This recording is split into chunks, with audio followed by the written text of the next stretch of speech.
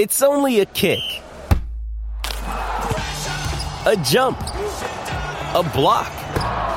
It's only a serve. It's only a tackle, a run. It's only for the fans. After all, it's only pressure. You got this. Adidas. With threats to our nation waiting around every corner, adaptability is more important than ever. When conditions change without notice, quick strategic thinking is crucial. And with obstacles consistently impending, determination is essential in overcoming them. It's this willingness, decisiveness, and resilience that sets Marines apart. With our fighting spirit, we don't just fight battles, we win them. Marines are the constant our nation counts on to fight the unknown. And through adaptable problem solving, we do just that. Learn more at marines.com.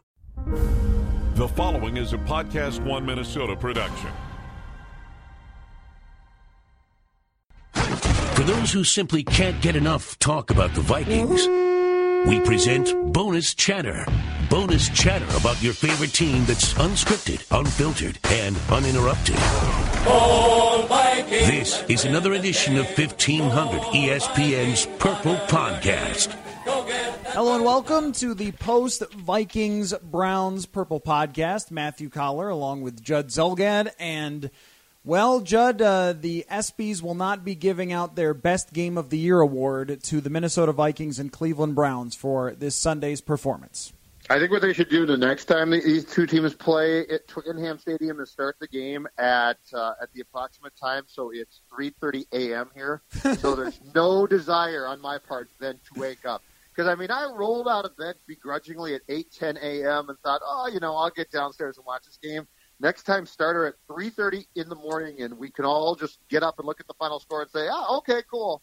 The Vikings won the game. Let me ask you, Judd, how nervous were you in the first half that this was going to be the nightmare scenario where the Vikings somehow gave this game away and botched the game in London? How nervous were you? You know what? I would have been, except for there's precedent now this year. It's called the Bears game. I mean, the Bears game was just as bad. Mm-hmm. So the Vikings, as we've talked about before, the Vikings have established that they have the ability, at least in the first half of this season, to win games super ugly. And so my nerves about a potential Vikings loss in this game were lessened by every time I thought to myself, the Browns could do it. I thought the same thing about Mitch Trubisky and the Bears, and they didn't do it.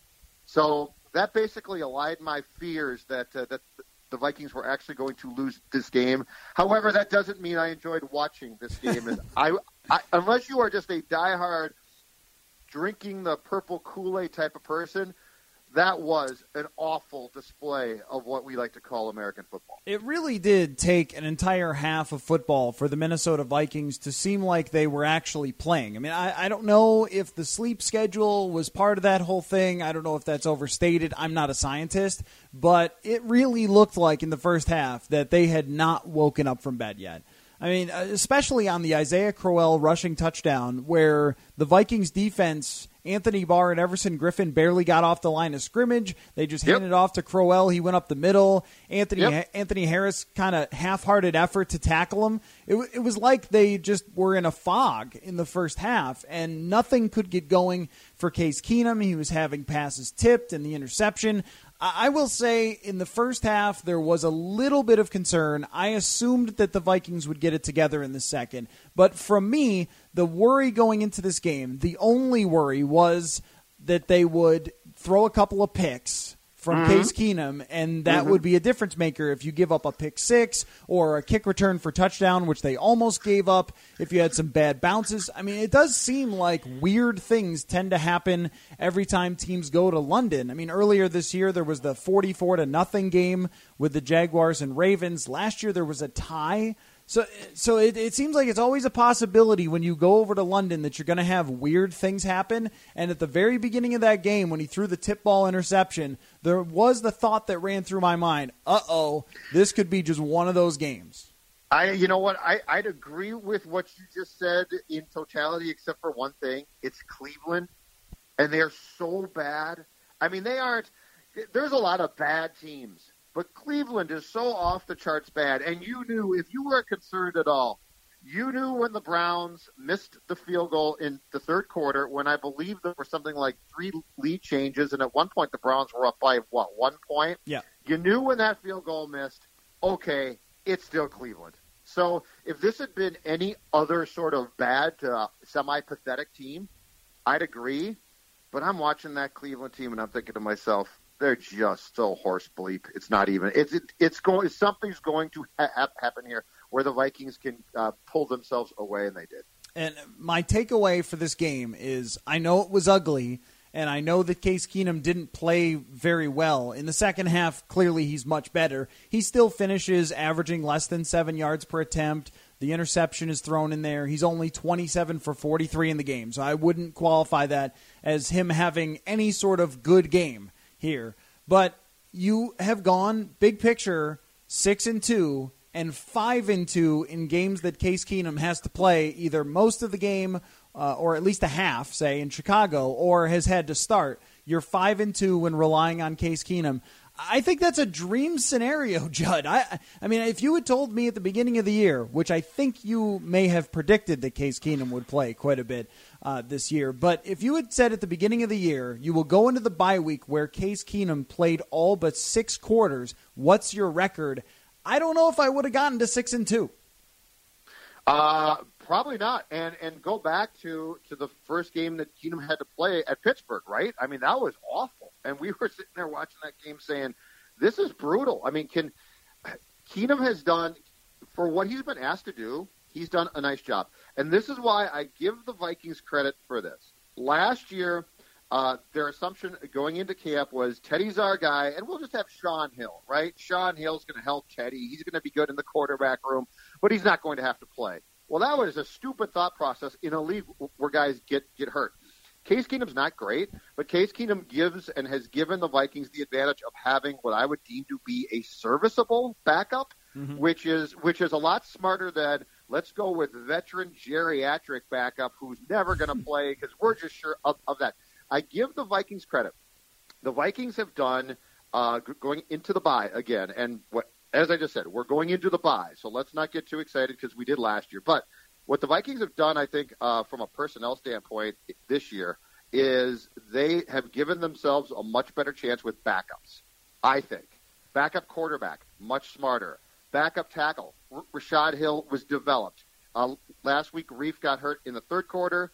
Rashad Hill stepped in, played left tackle, played pretty well, I thought. This week, Remmers gets hurt early on. Rashad Hill steps in at right tackle. Running back is deeper now. So I think if it's not as if the Vikings in the first half of this year haven't gotten guys hurt, but I think what they've done and been smart about is they've been far more prepared from a personnel standpoint for if guys do get hurt and guys do go down, there are capable backups to replace them, not Asiata, TJ Clemmings, right. Shaun Hill. So now you've got to go trade your first-round pick for Bradford. I think the Vikings' philosophy of how to build the roster going into 2017, far smarter than 2016. Well, I think, especially in the second half, credit goes to that depth on the offensive line for protecting Keenum. And he was sacked once for a loss of 1 yard today. I mean, the pressure made a difference mostly in the first half, but in the second half, it seemed like Danny Isidora and Rashad Hill got things together. Hill had to come off the bench. I mean, he might end up being one of their most valuable backup players with the fact that he can come in a game where you lose your left or right tackle and you don't feel like your offense is just going to fall off the face of the earth because this guy has come in. And he had to play almost the whole game this week because Mike Remmers went out early with a concussion.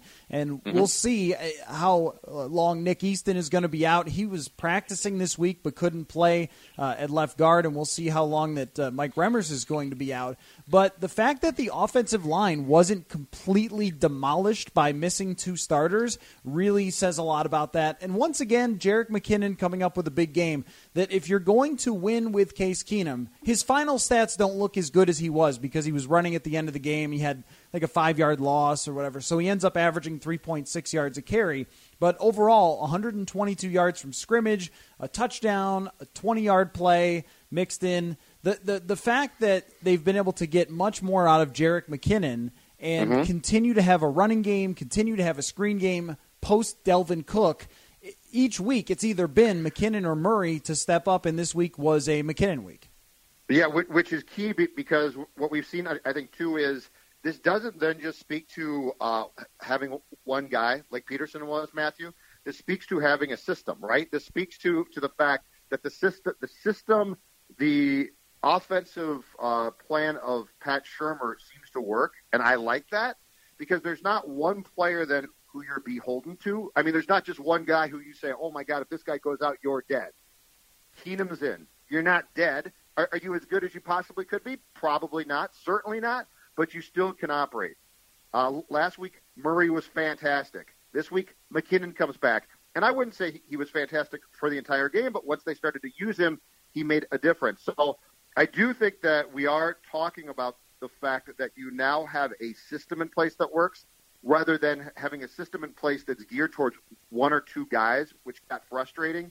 And this gives you a much greater potential if guys do get hurt or aren't as effective to actually have a good game. A few other things I would say. Stefon Diggs, you were probably right.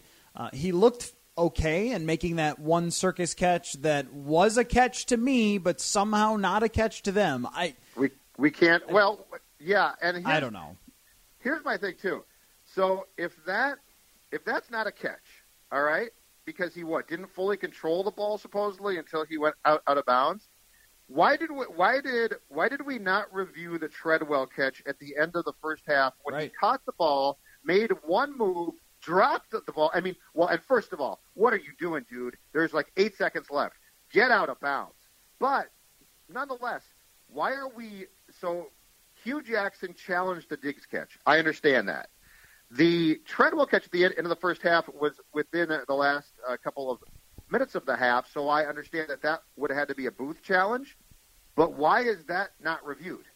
Can you explain that to me? I don't know. When Treadwell dropped the ball when he was out of bounds, I thought, oh, this is going to be the Des Bryant rule, that he didn't continue to have it all the way to the ground or whatever it was. He didn't go to the ground. He didn't have it all the way through going out of bounds. And I actually thought when he dropped that ball, oh, man, this is going to come back, right? But with Diggs, he had the knee down. He had the ball in his hands all the way to the ground, and I can't figure out what part of that rule made it not a catch. But I would say that if they hadn't played Stefon Diggs today, if they had just let him sit, they probably would have been okay. But I think it was a good sign that even when he was in, he didn't make as big of an impact as Adam Thielen, but he looked fine. He looked like he could still run his routes. He looked like he could still get hit, had some explosiveness off the line of scrimmage.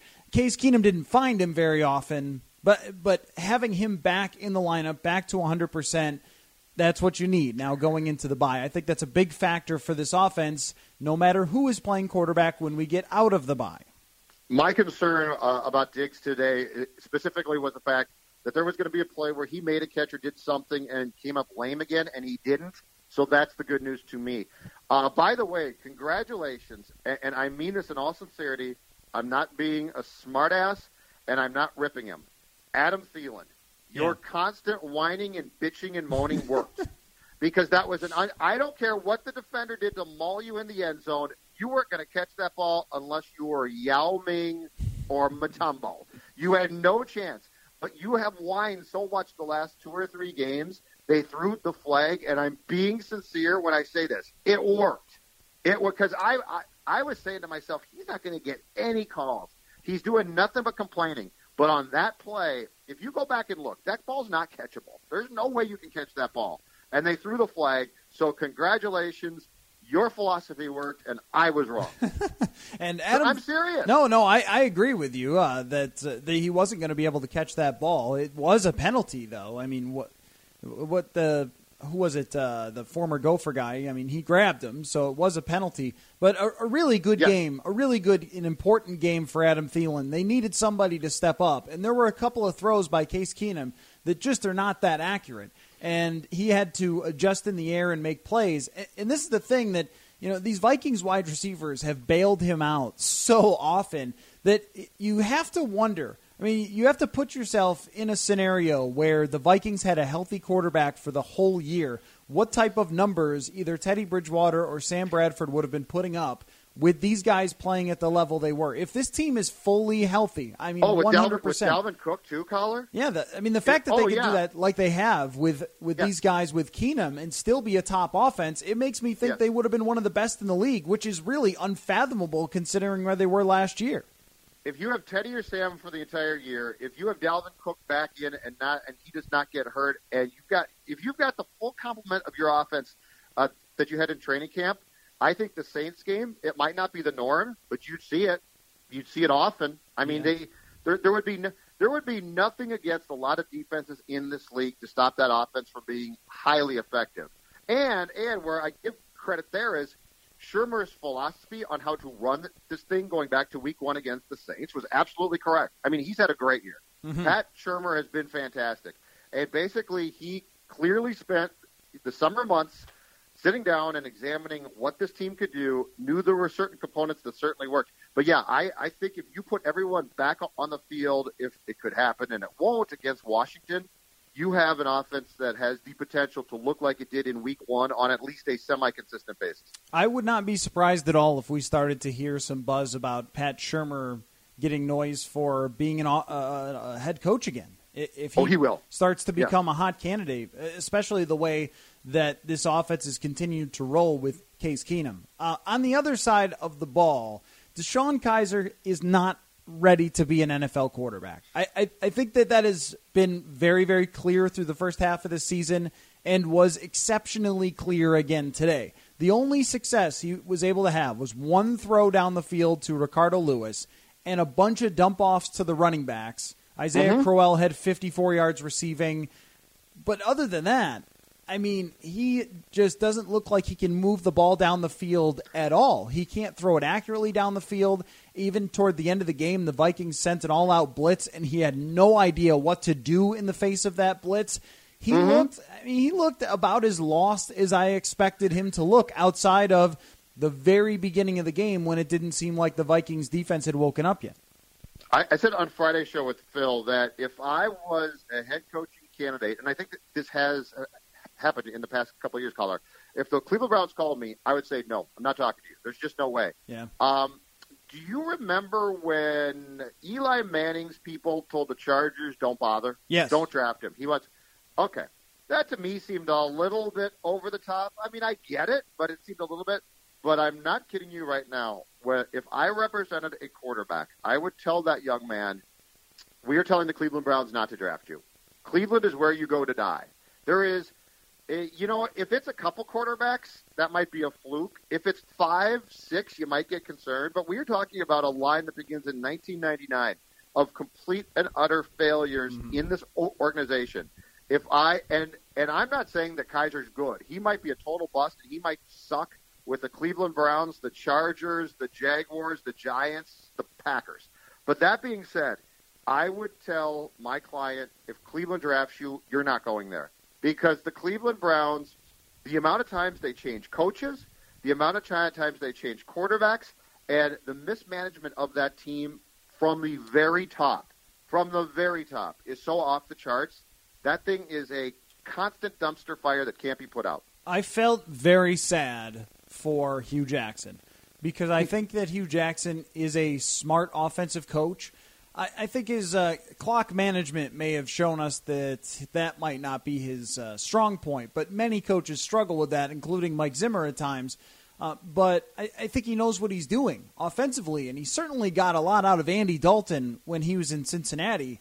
But here, you do have to wonder if anyone can ever succeed. I do believe in what the Browns have done in the tanking and stacking up all of these draft picks, but it looks worse every day that they didn't draft Carson Wentz and they didn't draft Deshaun Watson, and they're trying to run out a quarterback who can't play. And you just wonder how many years in a row can you go with no progress shown before this is another failure of a rebuild? How many just draft picks can you get or trades can you make for guys before you just look like, well, yeah, sure, you're stacking assets, but are you ever actually going to be good? And then, this quarterback draft class, it seems to happen every time where the offseason before, at the previous draft, we always go, oh, well, next year's draft class, watch out for that. And then as the college season goes along, well, Josh Allen's got some problems, and Sam Darnold's got some problems, and Josh Rosen's not perfect. And then all of a sudden it doesn't look so great again.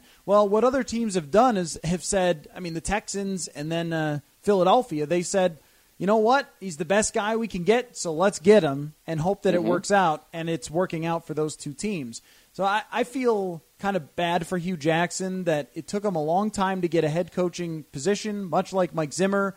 But Zimmer fell into an organization that rebuilt their team, it looks to me, like brilliantly with this roster, as opposed to Cleveland, whose roster is really, really weak. But where I don't feel bad for Hugh Jackson and where I feel less and less sorry for Cleveland coaches is this. You know what you're getting into, and the ineptitude has been proven. Yeah. So if you take over a team that has been successful and you drag it down or it falls apart, that's too bad. But if you are a head coaching candidate or you are a young up-and-coming quarterback, it's a situation where the failure is too much now. I mean, why do you think that you're that guy? The whole thing is a complete dumpster fire. Ownership is too. So I don't feel that bad for him because when you take that job, ask Pat Shurmur. When you take that job, you know that you're being set up to fail, and you furthermore know that you're probably going to last a year or two, or if you're lucky, you're going to pull down a paycheck while coaching that team for 3 years, and then you're done. It's a complete mess. Hey, question for you, sir. How impressed are you, given all of the things that have transpired for the Vikings? How impressed are you that they go into the bye 6-2, given everything seemingly that has gone not according to plan? I think I would put my impressed level at maybe a 7 out of 10. That's good, though, yeah. In part because I'm very impressed with Pat Shurmur. I'm incredibly impressed with the front office for what they did with this offensive line. It is an unbelievable turnaround. Riley Reiff has completely changed things. Mike Remmers had been very good until he got hurt today. Pat Elflein, to me, is a young star player, if you can be a star, at the center position. And the decision to get rid of Alex Boone has paid off in spades for how well this team is able to move in the screen game, and we saw it again today to some extent. I mean, that, to me, is where everything has started with the success of this offense, is the rebuild of the offensive line. And now Pat Shurmur can do all these West Coast things and do all these things to cover up Case Keenum's inaccuracy down the field with those short passes, but that all has to start with the offensive line. And then the fact that they have some depth to fill in, it's just a great job from where they were last year. Although the side note is you kind of put yourself in that position to begin with, but still, you get an A+ for that. And the defense gets an A+ for how they've played in the first half of the season.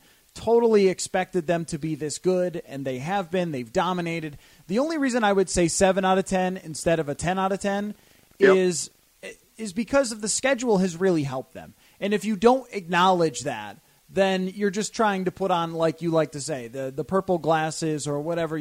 I mean, this schedule has been a huge help. If you look at who they've played since the first game they played Drew Brees, congratulations, that was a great game, and now Brees is having another great year. You get beat by Ben Roethlisberger. Since then, Jameis Winston, who I'm starting to think isn't very good. Then you go from Jameis Winston. Who was next? Matthew Stafford, Lions. Matthew Stafford, you lose. So you lose to another good quarterback. And then the rest of the way, you have Trubisky, and you have Flacco, and you have Deshaun Kaiser. And you really got some easy draws here with very bad quarterbacks that set you up in a position to win these games and to be 6-2. And Brett Hundley is obviously thrown in there too. So I think that there's a little bit of luck of the draw that runs out after the bye week, but from the offensive side, you couldn't have asked for anything more. You couldn't have dreamed for anything more when Sam Bradford went down. And when they signed those two tackles, we all said, well, that looks good, but we're not sure, and they've been good. I've been the guy who time and time again has criticized Rick Spielman for not cutting draft picks quickly enough or admitting to mistakes. The Alex Boone admission, as you just brought up, is very important because they could have been like, we signed him to a big contract. We're going to bite the bullet here and wait until 2018. They didn't. That was smart. And schedule-wise, what I give them credit for is when we all sat down with the schedule before the season began, we said, okay, you go Breeze, Roethlisberger, Winston, and Stafford. And I think we all agreed if you get through that 2-2, that's not bad. They did, and then it got Trubisky, Rodgers. Obviously, it's fortuitous, but he gets hurt. You beat Flacco and Kaiser. So where I give them credit is the start of that schedule. The first 4 games looked very tough.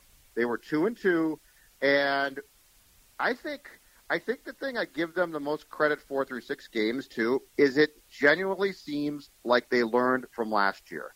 The whole offensive, who's running this show, what the hell is going on here, has been eliminated. Dalvin Cook looked fantastic. He got hurt. You're still managing to win games. It seems like where things fell apart last year, especially internally, which was their own fault in the locker room. I think Zimmer was sincere when he said that he spent time during the summer talking to people and trying to gain a grasp of what went wrong and how it wouldn't go wrong again. And through eight games, I think they've done a very good job of coming back with a much better plan in place for how to keep this thing on track.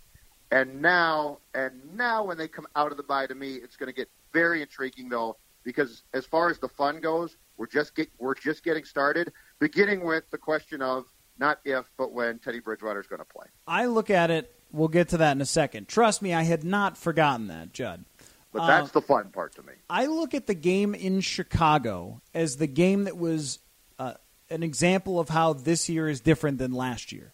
Because last year, when they lost to Philadelphia, we all kind of looked around and said, this might be a sign of bigger problems. Zimmer kind of had a meltdown after the game.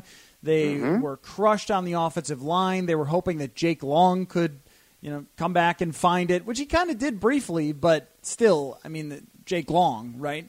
And TJ Clemmings was playing way too much, and there was the Norv thing that was going on with these deep drops, and we got all the sense when they lost to Philadelphia last year that something was not right with this team, and then the proof was in Chicago. And that's where it all went to hell. And when they went to Chicago this year, this is coming off of the loss to Detroit, there was a chance that it could all go to hell again in Chicago, that you could lose to a rookie quarterback, that Sam Bradford could not show up and struggle with the knee, which he did, but you were able to overcome that, unlike last year where there were many times at the ends of games that they did not overcome. If you remember against Dallas, for example, where a couple of mistakes couldn't finish off the game. They had 3 or 4 of those games in Detroit, in Washington, where they had a chance to go down and tie or win a game. And they were able to do that in Chicago, and I feel like that has slingshotted them to where they've been able to overcome difficult situations or opportunities to melt down. And today was one of those, there's an opportunity to melt down here, and you didn't do it, and you got through a tough first half and took care of business as you should. That's something that in the second half of last year did not happen, but that doesn't make me for sure say that it won't happen again because the schedule is much more difficult. And right now it feels, I would say to your point, it feels like there's much more calm, especially from Zimmer. Yes. It felt like last year at the first sign of trouble. That Philadelphia meltdown was entertaining, and I personally enjoyed it, but it was inexplicable. It was very hockey-like. The difference is, hockey, you play a ton of games, and hockey players don't care. So if their coach melts down, for the most part, they just don't care, and then they just play a night after that, and things go back to the way they were a lot of times. But in football, if you melt down like that right after a game, and by the way, it drops you to 5-1, I think your team's like, well, we don't play for another week, and why the hell did you just melt down at 5-1? I feel like Zimmer has really calmed himself now. And I don't just mean being mad at his players. I mean in the face of adversity. Mm-hmm. When things go wrong now, when Bradford – you can tell that Zimmer's on edge about the Bradford thing, or at least he was. And I thought after the Pittsburgh game, oh, boy, here we go again, because he was really curt in that post-game press conference. And I would – if you ask me deep down in my gut, do I really think that he thinks Bradford can't play? The answer is probably no. I think he can. I think Zimmer thinks Bradford can play. But instead of it becoming an issue or instead of it becoming this big problem, it's just sort of been swept away, which is the smart move. So I feel like Zimmer's done a much better job of, instead of embracing the drama, he's allowed it to sort of roll off his back, which therefore means the players don't feel the drama. Felt like last year, every drama Zimmer got caught up in, and therefore his team got caught up in. Two things that have calmed down Mike Zimmer. One, beating Green Bay. I think leading up to that week was about as tight as I've ever seen him. Just wouldn't answer questions and seemed upset the whole week every time we talked to him. And then after they beat Green Bay, he was just like night and day. And the other thing is Teddy Bridgewater. That he's been sitting here wondering, like the rest of us, if Teddy Bridgewater would ever play again. This is somebody that Mike Zimmer believes in unequivocally as his franchise quarterback. He said that he loves him. He said that he never wanted to have another quarterback in his career other than Teddy. And to see him back on the practice field, as much as Zimmer will try to come off like the hardest football man that has ever footballed, I think there is a place in that cold-hearted Mike Zimmer that exists, a nice warm spot for Teddy Bridgewater. He's the Grinch. Yes, the Grinch. And his heart grew three sizes when Yep. Teddy Bridgewater came back, and I think you could see it. And now, awesome. Judd, there's a report that Teddy Bridgewater could play coming out of the bye.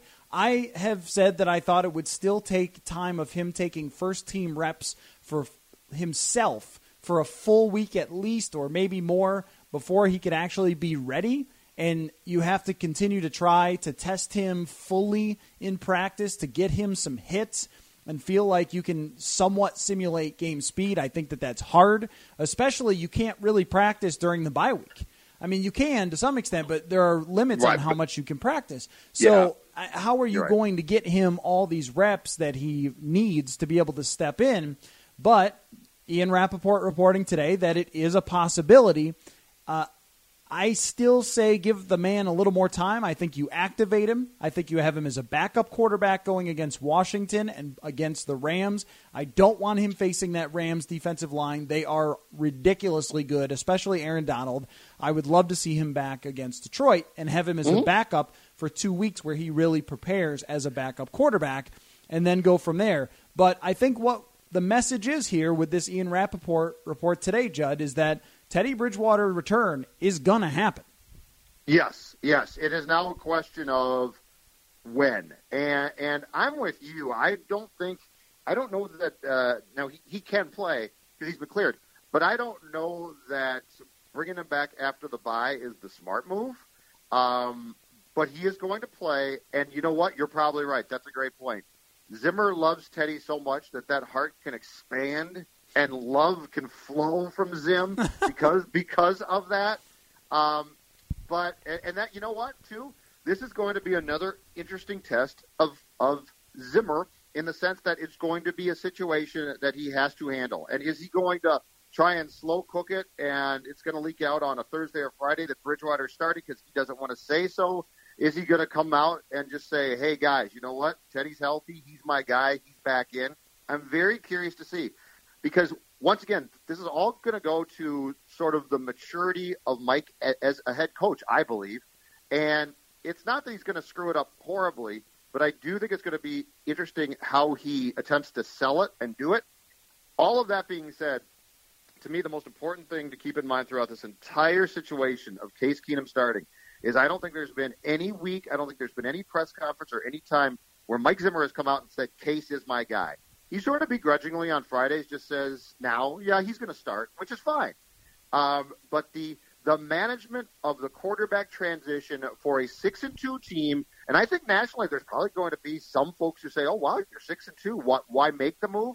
But for any of us who have watched the Vikings on a week-to-week basis, we say to ourselves, okay, in this conference this year, this team has a real opportunity. But does it have an opportunity if it takes itself into the playoffs with Case Keenum starting to advance? And I think you and myself and Mackie and the rest of us say probably not, or the answer is just flat out no. So I think internally, and I think for those of us who watch the Vikings consistently, despite the fact that you're 6-2, we are not going to be surprised by the fact that Teddy is going to be the quarterback. But that doesn't mean it's not important how the situation is handled, and it doesn't mean it's not going to be enlightening to see how Zimmer has grown as a head coach, to see how he goes about making this transition. Number one goal, number one thought process should be how can we go as deep as possible in the playoffs? It shouldn't be, could we get to 11 wins or 9 wins? I mean, I think that there's so much in the driver's seat to win this division. Of course, we've seen them blow it like they did last year, but they are, at this point, so much in a good spot to win the division that your thought process should not be, oh, man, we need him back as soon as possible, no matter what. Get this guy back in the game. He's got to save the season. Well, Case Keenum has kind of already done enough to save the season and the defense and the schedule, et cetera, et cetera. And Pat Shurmur. Don't sell Pat Shurmur. And Pat Shurmur and the running backs and the offensive line. Everyone has saved the season. Congratulations. Mm-hmm. Now you should be thinking with Teddy Bridgewater, how can we actually compete? Because this roster is good enough and this defense is good enough to be dangerous in the playoffs, but this quarterback is not good enough to be dangerous in the playoffs, Case Keenum. So how can we get Teddy Bridgewater enough work in the regular season as a starter to where he's starting to feel comfortable with what his leg can do going into the playoffs? I mean, I think that if you bring him back on Thanksgiving Day, you've got enough time to do that. If you bring him back right after the bye, well, then that must mean he's ready, and that should give him enough time too, and give you enough time to evaluate him. Can he actually come back and play? The thing that I would be a little concerned about is if you bring him back right after the bye, if you rush him and you lose a couple of games, then all of a sudden the panic starts to set in, and now you might end up having to turn the ball back to Case Keenum. That's the thing you should be most afraid of. You do not want to have to, at any point, turn the ball back over to Case Keenum. And also, another thing to note, Ian Rappaport said that there is no timeline on Sam Bradford. It does not look good for him playing at any point the rest of the season. So I've gotten a few tweets. Why aren't you guys mentioning Bradford as a possibility to come back? Because there has been no evidence whatsoever that he's going to play for the Vikings ever again. Because his left knee is a complete mess. He's Bobby Orr, folks. He's basically done probably. I mean, he's going to need I'm sure they're going to have to go in and scope it and do something, and he'll end up somewhere else in 2018. I get that. I'm with you. I mean, you are going to – this is all about – right now it's 6-2 coming out of the bye. This is about the slow play of how do you get Bridgewater back, how do you keep him there, and how do you then go into the playoffs potentially, which they should, with the most momentum and or at your strongest possible. Because the thing about this, if you're sitting in Winter Park this week, okay, and you're doing all your self-scout stuff, which they'll do, and you're sitting down and you're realistically discussing the second half of the season, the conversation to me doesn't have to start with you. It starts with this. Hey, Mike, who in the NFC scares you? Mm-hmm. Who do you look at and say, oh, my God, we meet them, she's over? You know, who is the Seattle Seahawks of 2 years ago? Who is the Patriots of the last few years previously? And my answer is nobody. My answer is our defense is really good if guys can stay healthy, which is imperative, but that's a key for every single team that's good. My response is my offense is sufficient enough, and if I can get Bridgewater back and operating like he did pre-injury, which is a big if. I mean, I get that. We are not – part of the problems with all our conversations is they always morph into these just presupposing that he's going to be fine, and we don't know that for a fact. But let's just play this out and say he does come back and he can play a semblance of like he did when he led this team to 11 victories and a division title in 2015. And all of those things start to come together. And then you come back to me and say, okay, now the question is, who scares you? My answer is nobody scares me. There's no team I look at and say, I can't beat them. But what I have to do is put myself in the best position possible that when we get to January to say there's every team I feel like I can match up against. So that's the key to me. All right, time for agree or disagree. Agree or disagree, Judd, Michael Floyd is going to end this season with fewer than 10 catches. You know what? I'm going to disagree and say that there's still a lot of season left if he can stay healthy. I'm not saying it's not. He's not going to have the impact I believe he would, and I'm not sure that he's going to have the impact that made the kombucha tea defense worth it. But all that being said, I'm going to say he goes north of 10. Agree or disagree, Jerick McKinnon and Latavius Murray will both be on the 2018 Minnesota Vikings. Boy, boy, they could keep Murray around. I was earlier predicting he wouldn't be.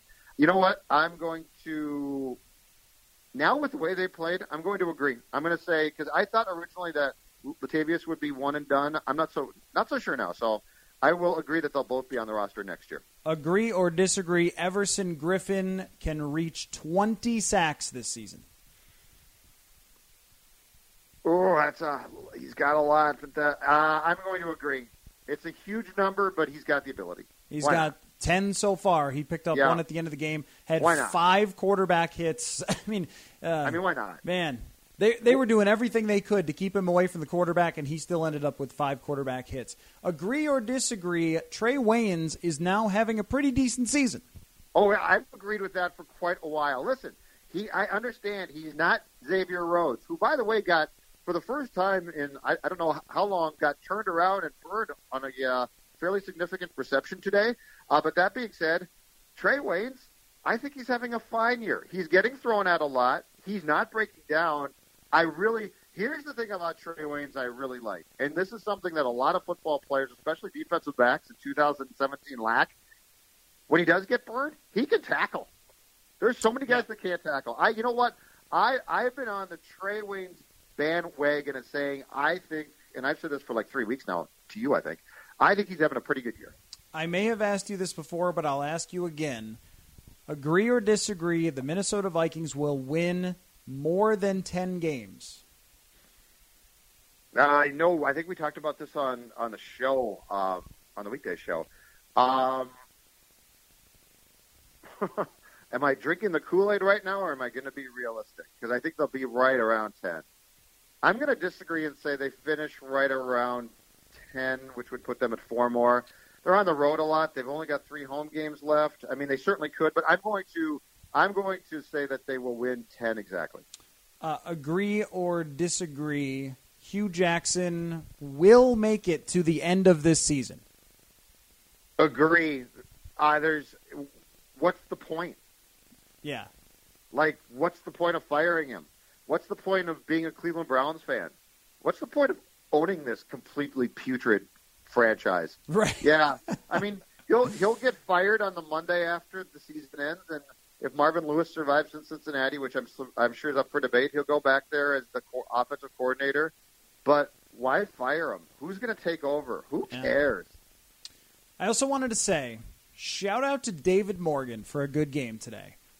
I think David Morgan, as weird as this sounds, for a number 2 tight end, has had a very good season and has brought quite a bit of value to this offense. He's allowed Pat Shurmur to put in big packages, heavy packages with extra tight ends and extra fullbacks that normally you don't see a whole lot in the NFL. Last year, it was almost, I think it was like 65% of the time they were just with 1 tight end, 3 wide receivers, and much, much more this season you're seeing Morgan in the game. He had a big catch in this game for 14 yards. I think that was on the 3rd down, and he's been a really good blocker. So even though you don't have the vertical threat tight end that everybody dreams of, having this big mauler of a blocking tight end who can catch the ball when you throw it his way, has been pretty valuable. The offensive line improvement, Matthew, is by far and away the most important thing, right? We can all agree on that. Number 1. It was putrid last year. It's good this year. If you don't have time, if you can't run block and you can't pass block, you're screwed and your season's done. Okay. Getting past that for 1 second. If you were to ask me, Pat Shurmur, where are the 2 position groups he has helped the most? It's not even close to me. Running back, tight ends. Yeah. The difference in how Rudolph is being used now, the difference in how the tight ends are being used now, the packages in which they're being used now is an enormous difference. And I will say the West Coast offense has been run in this town for a long time. I mean, Bevel and Childress did it. Shurmur's brought it back. I think Musgrave did a little bit of it, not really truly, so I'd say no on that. But anyway, my point being, this is the best the West Coast offense has been operated in this town other than what Favre did, which was off the charts, but he was also the coordinator essentially in 2009. This is the best offensive coordinator run West Coast offense that we've seen. And when it's run correct, you know what? It can be pretty good. Well, I agree. And I figured it was the right time at the very end of the podcast to send a shout-out to the number 2 tight end. That's the right time to do it. I thought it was very nice of you. Very kind. David Morgan will appreciate that. Great hair. Wonderful guy. You can stop right there. Okay. So, just last thing for all of you loyal Purple Podcast listeners, we'll have lots for you this week. Going to connect with my friend Brandon Thorne, who is the offensive line expert, to break down why the Vikings offensive line is so much better.